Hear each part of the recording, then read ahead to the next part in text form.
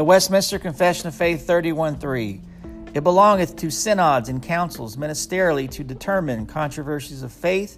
and cases of conscience, to set down rules and directions for the better ordering of the public worship of God and government of His church, to receive complaints in cases of maladministration, and authoritatively to determine the same,